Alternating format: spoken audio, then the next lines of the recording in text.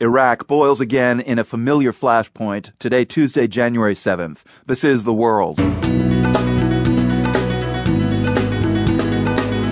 I'm Marco Werman. Violence flares in Fallujah, and for many Iraqis, it's pulling up painful memories. The Battle of Fallujah in 2004 made actually a scar in the collective memory of the population. The new violence is also upsetting this American veteran. To someone who spent 28 months of his life in Iraq, watched a couple dozen of my soldiers get killed and all the blood and treasure expended, it's deeply, deeply disappointing.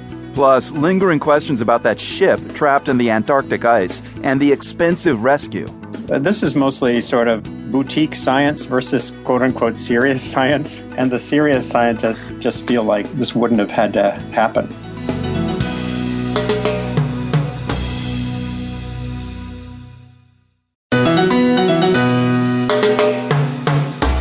I'm Marco Werman. This is The World. Headlines for Iraq today, they could have been written a few years ago. An assault on Fallujah is delayed because of fears about civilian casualties. Or an airstrike in Ramadi reportedly kills 25 al-Qaeda insurgents. The difference is that now U.S. troops are not involved. Those headlines I just recapped describe the battle that's raging right now in Iraq's western Anbar province between the Shiite-dominated Iraqi government and insurgents in the majority Sunni region. The BBC's Rafid Jabouri is in Baghdad. He says the current fighting stems from a long-running power struggle between Iraq's Shiite and Sunni politicians.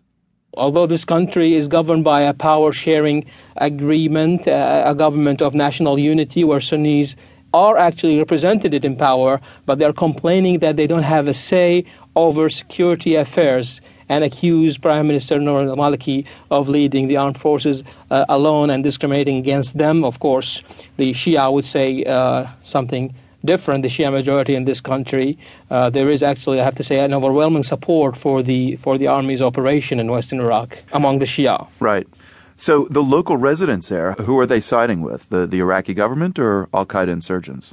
Again, we are talking about a Sunni population, a Sunni community of Iraq. In general, they opposed the government of Prime Minister Noor al-Maliki. In general, they supported the protest movement that started in 2012, influenced by what happened across the Middle East region, where we saw regimes being toppled by mass protests. However, many of them were scared to see the al-Qaeda militants taking control of two major cities in their province last week. That's when some key tribal leaders decided to fight al-Qaeda, not the Iraqi government. Right, so some people fighting al-Qaeda, some people fighting the government, and on top of that, I'm hearing a lot of Fallujah residents are fleeing in fear of a government onslaught to take the city back. I mean, it sounds completely chaotic.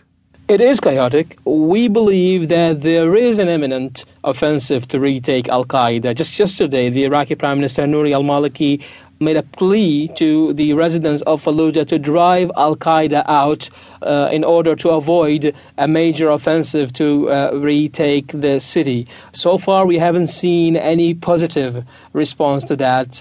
Again, this is the city, the Fallujah we're talking about here, a very tribal community with conservative traditions and with many officers in the former Iraqi army of the former President Saddam Hussein with anti-government sentiments.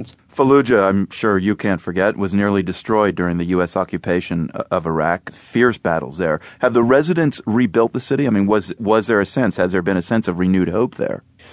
When I visited Fallujah last year, there were, of course, signs of the fighting that took place in 2004, some of the most intense fighting that the U.S.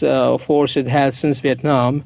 But there were also some reconstruction and, I have to say, even some hope for a better future with the stability that followed. But again, the Battle of Fallujah in 2004 made actually a scar in the collective memory of the population. If you compare them, for example, to neighboring Ramadi, which also fell into significant part of it fell to the hands of al-Qaeda, Fallujah looks even more extremist, more radical in terms of dealing with the Shia-led government. While in Ramadi, the Shia-led government of Prime Minister Maliki found some allies in the tribes who decided to fight al-Qaeda. Nothing like that is happening in Fallujah so far. The BBC's Rafid Jabouri in Baghdad. Thank you for your